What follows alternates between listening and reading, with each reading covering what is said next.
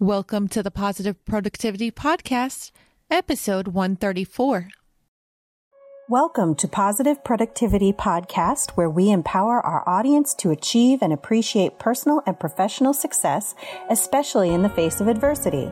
Listen in as our guests reveal their stories of challenges and hurdles and how they overcame defeat and became triumphant in their endeavors. Let's get motivated and move forward with your host, Kim Sutton.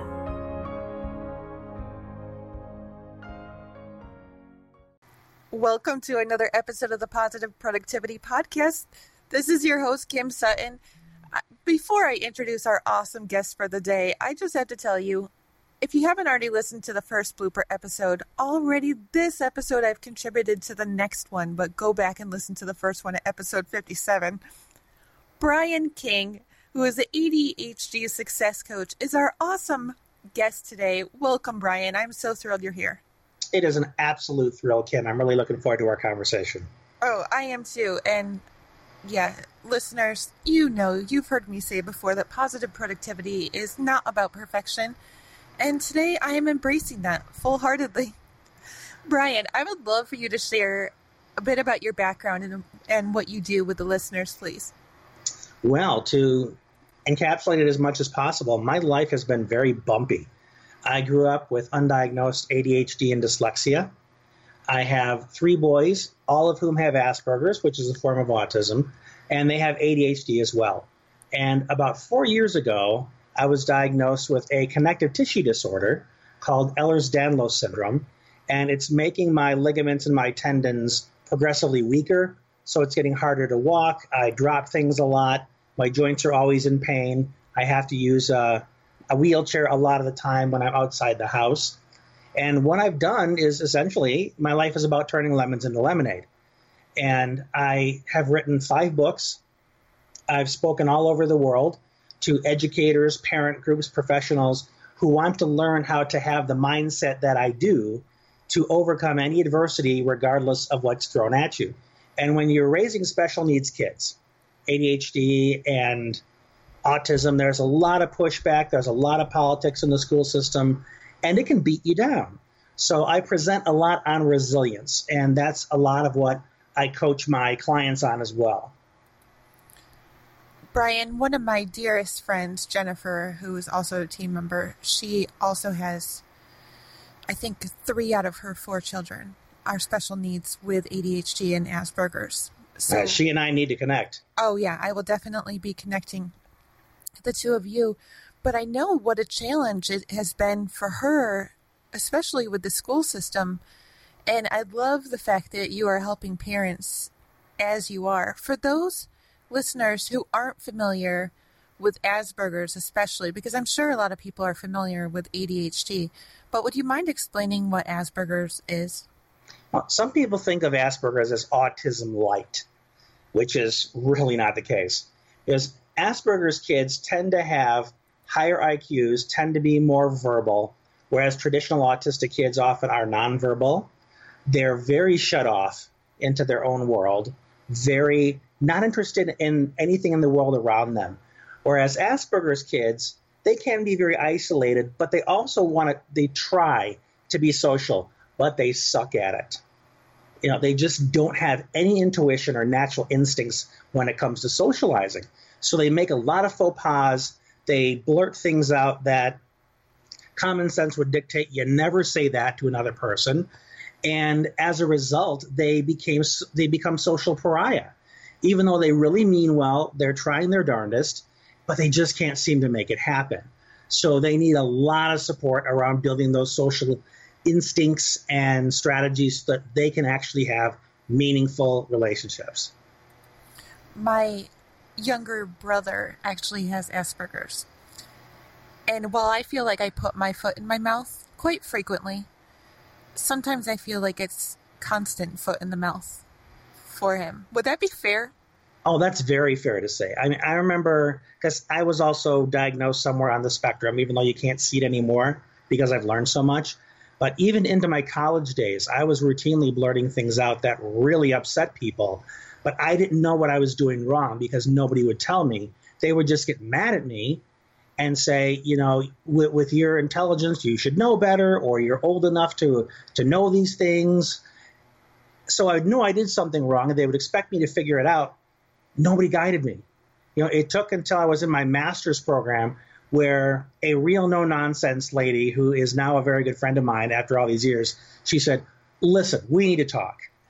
And she took me under her wing and explained everything that I was doing wrong.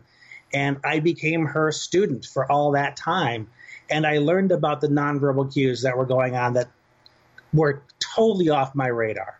I didn't even know that they were out there. I didn't know that they were happening. So I learned my own workarounds so that I could be much more socially effective, even though I couldn't spot nonverbal cues. So my creative problem solving has really been an asset when it comes to working with my clients.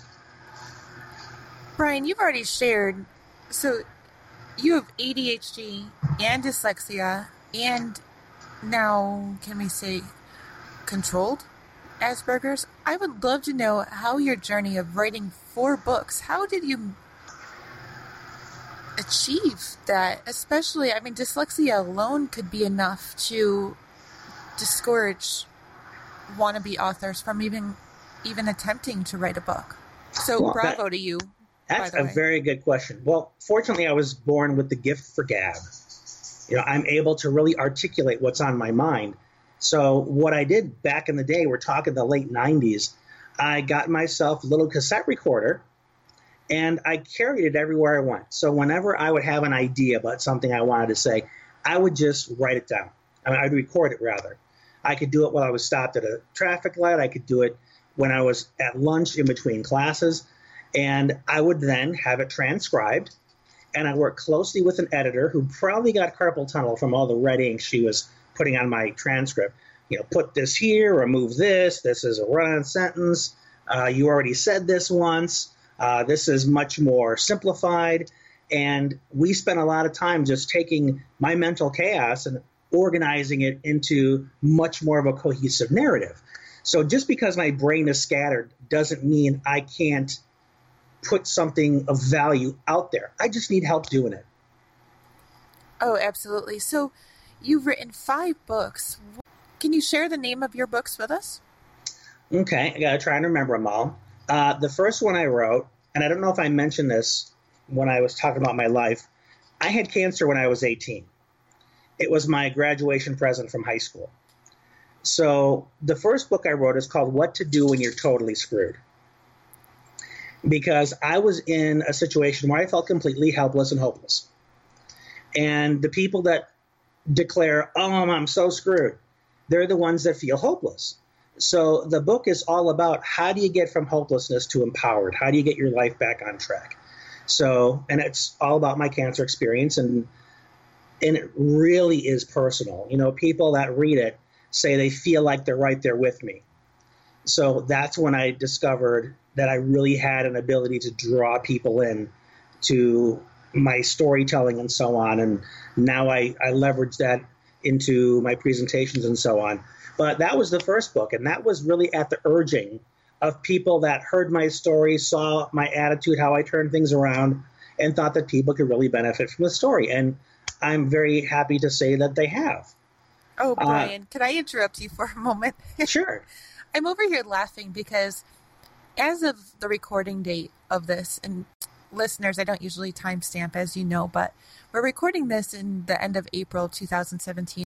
But I just shared with somebody this morning, and I don't usually cuss on the podcast either, but it won't sound as good if I don't say my exact words.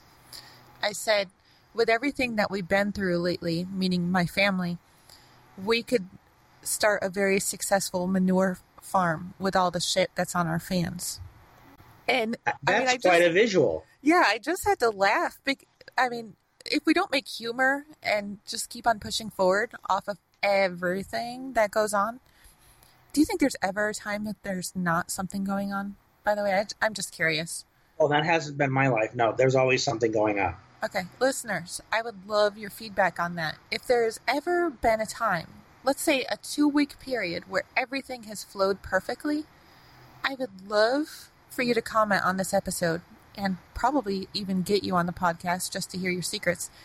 And all the show notes and links and everything about Brian, you'll be able to find on the show notes at thekimsutton.com/pp134. But back to you, Brian. Okay, so repeat the title of the first book again.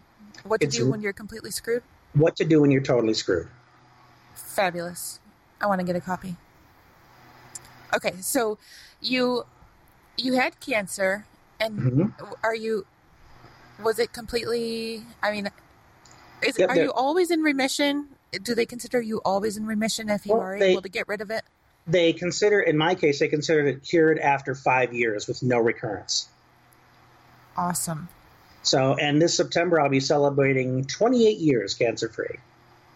Happy anniversary. That's phenomenal. I call it my rebirth day because I got a second chance at life. Absolutely. That's a great way to look at it. So what was your next book? The next book, I think, was I'm an Aspie. And it was a collection of poetry that I wrote to process this new information about myself. You know, you're thinking you're one way, your identity is pretty much set as an adult, but then someone says, oh, by the way, you have this thing called Asperger's. And the more you read about it and what it means and how vulnerable that you actually are out there in the world because of all the things you're missing, I suddenly felt naked. And it was a lot for me to go through. And I enjoy writing poetry, and a lot of just creativity just came flooding out of me. So I put that collection together and put it in a book, and many people have enjoyed it because it's not preachy, it's very reflective, and people that are just kind of going through the process of discovering what it means for them to be on the spectrum have found a lot of value in that. When I was reviewing your website, and I just want to touch back because when I was reading your About page, I think that some of what you wrote on there could be very much applicable right now, talking about this book. You mentioned that you joined, I believe this is what I read, a Asperger's support group for parents. Right. And if memory serves, a lot of parents started going to you with questions because your responses and solutions to some of the problems that they were facing were exactly the solutions that they were looking for, right? But they also didn't realize that you were diagnosed as well. Well, when I came into the group, I was looking for answers just like they were, because it wasn't too long after my oldest was diagnosed with Asperger's, and he was in crisis in school. The school was not doing very much. I was reading everything I could with, not knowing I had dyslexia, so it was all overwhelming to try and take it in and understand it. But I was doing my own work of self-reflection. I was getting my own counseling, and I was very in touch with myself anyway, just from the cancer experience. And anybody who reads my first book will get it. I did a lot of deep inner work to get over the depression and the anger and all that. So I was already very, very self-aware. So as I learned more about the Asperger's and what it meant for me with my gift of gab, I was able to articulate it very clearly. So when I was in the parents group, and they were bouncing ideas off of each other about, well, this is what I think your kid's going through, or this is what I think they're needing, and this is what you should do. And I'm sitting there shaking my head like, you guys have no idea what you're talking about. You guys are just guessing. So I raised my hand and I said, can I make a suggestion to you? Or, I have a different way of looking at it if you're interested. And I shared what I thought was going on, and their eyes just opened up wide like, oh my God, that's it.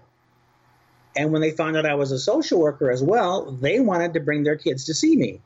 And I said, I don't have a practice. I have a day job. I was working for hospice. I was one of those where I didn't think I was going there because I had anything to contribute. I was going there because I wanted information. But it totally flipped on me when they told me just how uninformed the professionals they were working with actually were. Not that they were bad people. They just didn't know what they didn't know.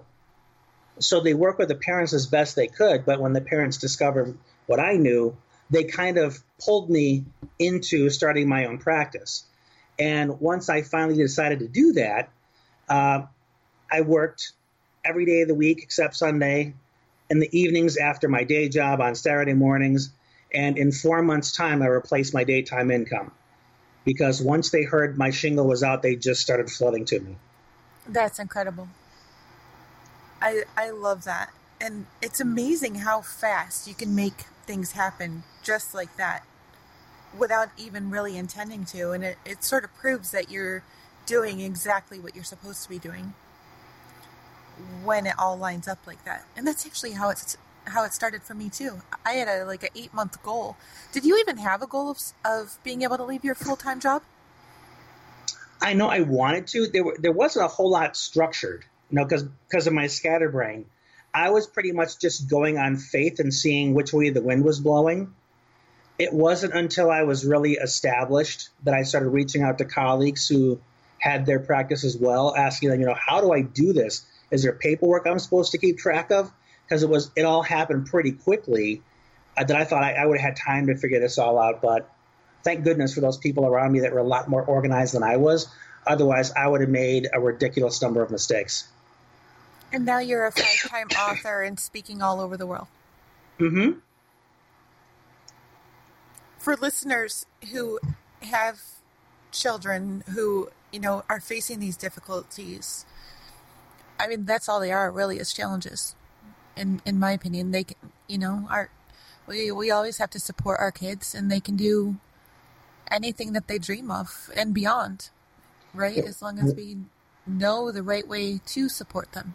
Yeah, one of my most helpful reframes is that I don't have problems, I have teachers. Ooh, because awesome. They step up and they say, all right, try this on.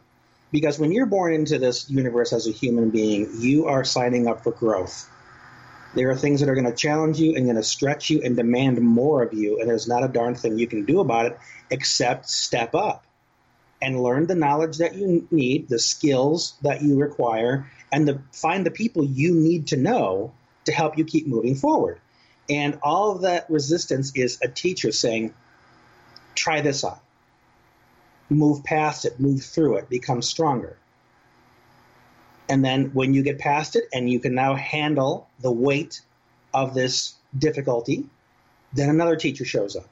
So some people call it life school. I call it angel training, because when you are able to figure out how to solve these complex problems, and then you show up in somebody else's life to pay it forward, you can be like their guardian angel. I'm over here speechless because I don't even know how I can. That's just wow. Yeah, completely agree. It's a very useful way. Not always words to say. It's a very useful way to live. Yes, absolutely. So what was book number 3, Brian? Book number 3 was my children's book. It's called Thank You, Sammy. It's about a squirrel that is very Aspergian, and he's pretty much the guy that keeps track of everything in the forest and making sure everything is as it should be. So he's always helping people out to make sure that they have what they need. And a big storm comes through the forest one night and starts flooding everything, and it's wrecking things for all the people that he takes care of. There's a rabbit and there's a deer, and while everybody else is trying to keep from being swept away, Sammy jumps out of his tree and is swimming around trying to shore up everything to make sure it doesn't get all washed away so his friends are taken care of. And they're all just moved by his heroic efforts on their behalf. So at the end, he gets sick and he's holed up in his tree, and they all get together to talk about how they can do something very nice for him, including taking care of him when he's sick. And when they come to him with their surprise, he's very surprised by this. And he says, well, wait, you don't need to do this. They said, well, you take such good care of us.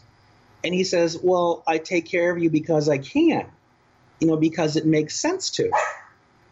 And they say, yeah, we love you because you're just being you. And that's one of the reasons why we love you. And they thank him at the end for everything that he has done for them. So a lot of it is, yeah, you can be quirky, but being who you are can be a tremendous asset to those around you. So it's a message to the kids that have Asperger's that, just be you and find a way to make your natural quirkiness of value. I think that's a lot more than just the kids that you're talking to. I mean, the whole audience here, plus so many of the communities that I'm in on Facebook and all of social media, a lot of us tend to, and I was even guilty of it for the longest time, maybe guilty is not the right word. Trying to do what other people were doing because I thought that was the way to be successful. Well, when you have no other point of reference, it kind of makes sense for a while. Right. But then when you do that and you realize it just doesn't fit, it feels like a pair of shoes that is too small. And that's when you need to take risks and begin experimenting. And then when you find your own way and you find that it works, then you do that. Absolutely. No, it really was. It was like a pair of shoes that was 3 sizes too small, and it was hurting more than physically. It was hurting, mentally as well. Mm-hmm. So, listeners, everything I write has a universal message, including, thank you, Sammy, that it's through that lens of Aspergian ways of doing things, but it speaks to the trying to figure out and live in spite of the human condition. There's always going to be those challenges. There's always going to be times when you fall on your butt for the 100th time. And it doesn't matter whether you have ADHD or Asperger's or bipolar, or whether you believe that you are just a typical human being with no real issues, you still have to live within the human condition. And that is that there is suffering, there is letdown, there is disappointment. So how do you live joyfully regardless? So all the things that I write are speaking to, you're a human being, there's suffering in the world, what do you do about it? How do you learn to live successfully anyway? So that's what I really speak to. I'm excited to hear about books 4 and 5 now. Not that I wasn't before, but... The 4th book was my autism book. As I figured out how to do this relationship thing and teach my boys how to be more successful in relationships, and then began presenting on it, people started asking me to write a book about what I was presenting on. And it took one of my mentors to really get me to do it, because there are so many big names out there that have been doing it for 20 plus years. And I felt that, who was I to write about this when there are so many people who understood it differently and better? And, this was my self-talk. And then one of my mentors put it so succinctly, I couldn't argue with him. He said, it's the singer, not the song. He said, it doesn't matter if you write what other people have already talked about. What matters is that it's in your voice. The way you say it is going to resonate to people differently. So I said, well, I can't argue with that. So I began recording my presentations, audio recording them, and again, went back to the transcribers. They transcribed it all out, worked with my editor to get it all put together, and that turned into my Let's Relate book, which is all about how do we meet each other in the middle? How do we have relationships that are fulfilling and wonderful, even though I relate in a very unconventional way? So you can still be on the spectrum and have all your quirks and still have fulfilling relationships with people. So that book is all about how to do that and how to teach your kids to do it. So Let's Relate was book number 4 or book number 5? That's book number 4. Okay. And book number 5 was my bestseller, and it's called Perfect Moments in Relationships. And it's all about how to be right here, right now with another human being and make sure that they feel seen and significant by you. Wow. What is one of your big points out of that? One of the big points. I don't know if I put it this way, but one of the things I say is that everybody in this world has special needs. And the one special need they all have is the need to feel special, is to feel significant. And you can do that simply by taking the time to notice another person and with the intention of saying, I want you to know that I have decided to stop and recognize you because you matter. And you do that by smiling at someone and wishing them good morning, by holding the door for them and saying, let me get that for you. Because your intention comes through in your demeanor. If you do something because you're supposed to, there may be even a little bit of resentment on you, like you're doing it out of guilt, you're doing it out of obligation, not because you see the other person. So showing up in the way that you are present with them, I want to be here for you, I want to help you, is not only powerful for you, but it makes a difference to the other person as well. Absolutely. Like you, Brian, I have had a marriage that didn't work out. And, I don't know if I read, and you know what, you're absolutely right. The mother of my sons left us, and I was a single dad for a while, these 3 special needs kids.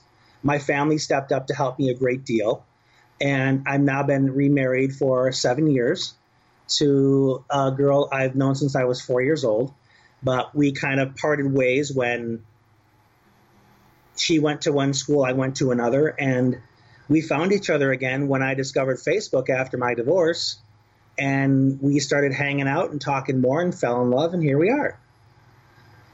Oh, I love that. Brian, I met my husband on Craigslist. Totally an accident. I was looking for furniture. That's what we call serendipity. Yes, exactly. I love that word, by the way. But just as you were saying, everybody's need to feel special. That and communication have been what have made this marriage so successful. We have faced probably 1,000 times more obstacles in the, 6.5 years we've been together than I ever faced in the almost 20 years I was with my ex. However, the ability to support each other and not out of expectation or requirement, but out of love, be able to let the other person know how special they are and communicate, not yell, but communicate calmly when things aren't going well, has allowed us to get through every single one of those challenges. What have you found to be the biggest difference? And this is not, the Brian King relationship show, but I am curious, what has helped you two, and what is your wife's name? Just so Kathy. Kathy. Shout out to Kathy. What would you say, what is one of your pillars, one of your foundations of a successful relationship between the two of you? You don't get to be a solo act. You don't get to do it alone, because in many relationships that fail, these spouses are competitive with each other. And one of the biggest problems, I see this in relationships today. No, I can handle this myself. I don't need any help, and this big macho ego stuff. And I see it on both sides, male and female. Well, when you're in a relationship, you don't get to push the other person away. It's a team effort. You're in it together. And because you're in it together, you have to keep your partner in the know. You have to be communicating with them. And you get to leverage their strengths. Because one of the best things about having a partner is ideally they complement you. They're good at stuff that you suck at. And if they complement you really well, the stuff you can take on together is amazing, because now you have a complete skill set. It's not just you trying to fumble through it with the stuff that and you're not good at a lot of it, but you try it anyway and end up making a lot of unnecessary mistakes. But when you bring your partner in on it, the world better look out. So, you're absolutely right. Always be a team. You just perfectly segued, and listeners, you know that no part of any of these chats is pre-rehearsed at all. That's why there's blooper episodes. But you just perfectly segued into a project that I know you are working on right now, which is a mastermind, which I believe you can add that same thought process into. Even though a mastermind, in my opinion, is about, personal growth, it's also about growth of everybody inside the mastermind and helping each other out. Yeah, because if there's one thing I've learned how to do, it's build community. Anybody who looks at my Facebook profile, it has huge engagement and sharing and commenting, and everybody around me asks, how do you do that, man? Can you teach me how to do that? So I finally decided, I'm going to start a mastermind and teach people how to do that. But one of my foremost values is that we are all in this together. So when I'm out there sharing in social media and supporting people, I don't go out there as though I'm the smartest kid in the room. I go out there as that we are a community, and the more we stay connected, the better off we all are. So I focus on creating that kind of connection with every post I put out there. And people feel connected to me. They feel connected to each other. The trust factor is off the charts because I come from that sense of my responsibility to everybody else around me. We are in this together. You help me, I help you. It's a collaboration. As opposed to, I'm going to sell you and I'm going to sell you some more and you're going to buy more stuff from me, and that it's all transaction. The transactional people get crickets. Nobody listens to them. I'm out there to build connection and empower people. I have fallen victim to that myself because I have, and this was part of my major shift last year and the year before, was I was chasing income and not impact. I was so busy doing what everybody else was doing that I forgot about worrying about my own passion and my purpose and what I'm supposed to be doing in the relationships that I'm supposed to be growing. And thankfully the podcast came out of this. And that's not to say, and this is not the Promote Kim show, there's not any money made off the podcast right now. I'm just trying to help and make those connections. And it sounds like that's exactly what you're doing. Absolutely. In the group. I mean, when you build those relationships, there is definitely, in making that impact, there is always the greater opportunity for possible income to follow, and chances are it will. But that can't be your focus while you're building.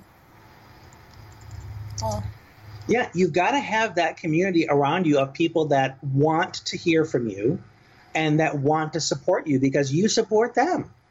It's the natural law of reciprocity. And when people want to support you, maybe they don't buy from you directly, but they will sure as heck refer people to you. Oh, absolutely. You have to show up and be of use. Because why would anybody want to send any business your way or pay you money if they don't trust that you can provide valuable solutions to them? So the first thing you need to do is show up and provide solutions. Be helpful. Prove that you can do it. Don't just advertise that you can do it. Right. Don't be afraid to give away your golden nuggets for free. Mm-hmm.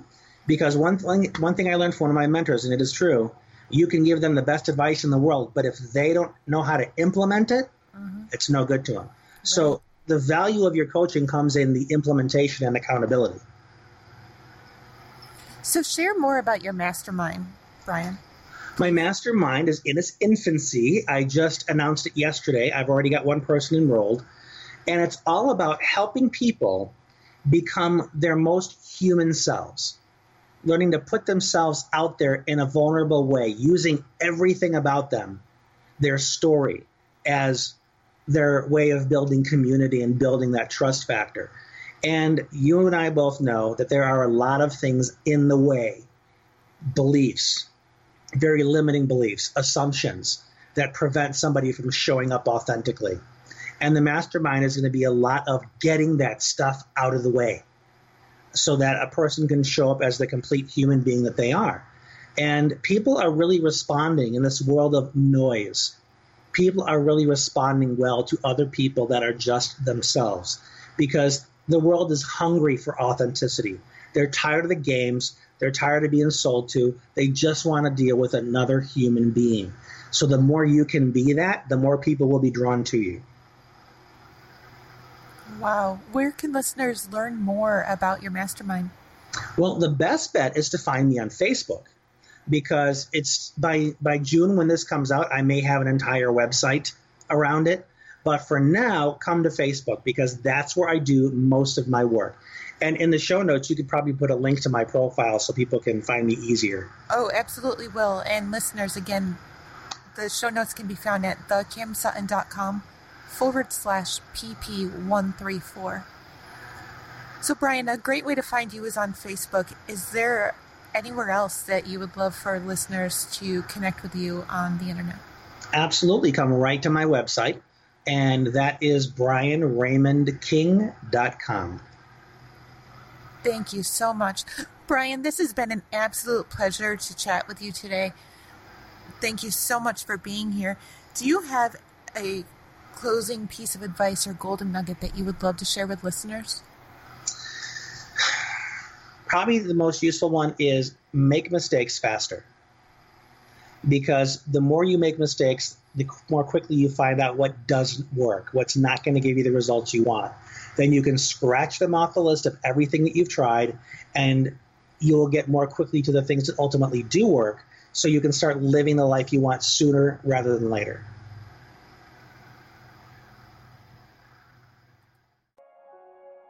Hey there, this is Kim Sutton, host of the Positive Productivity Podcast, and I just want to take a quick moment to thank you for listening to this episode. If you enjoyed it and were inspired, I would love to hear your feedback. Please take a moment or two and visit the podcast on iTunes, Stitcher, iHeartRadio, or on my website at thekimsutton.com to leave your rating or review. I'd also like to invite you to join the Positive Productivity Book Club and to find out more about my coaching packages by visiting thekimsutton.com. Until the next episode, I hope you have a positive and productive day.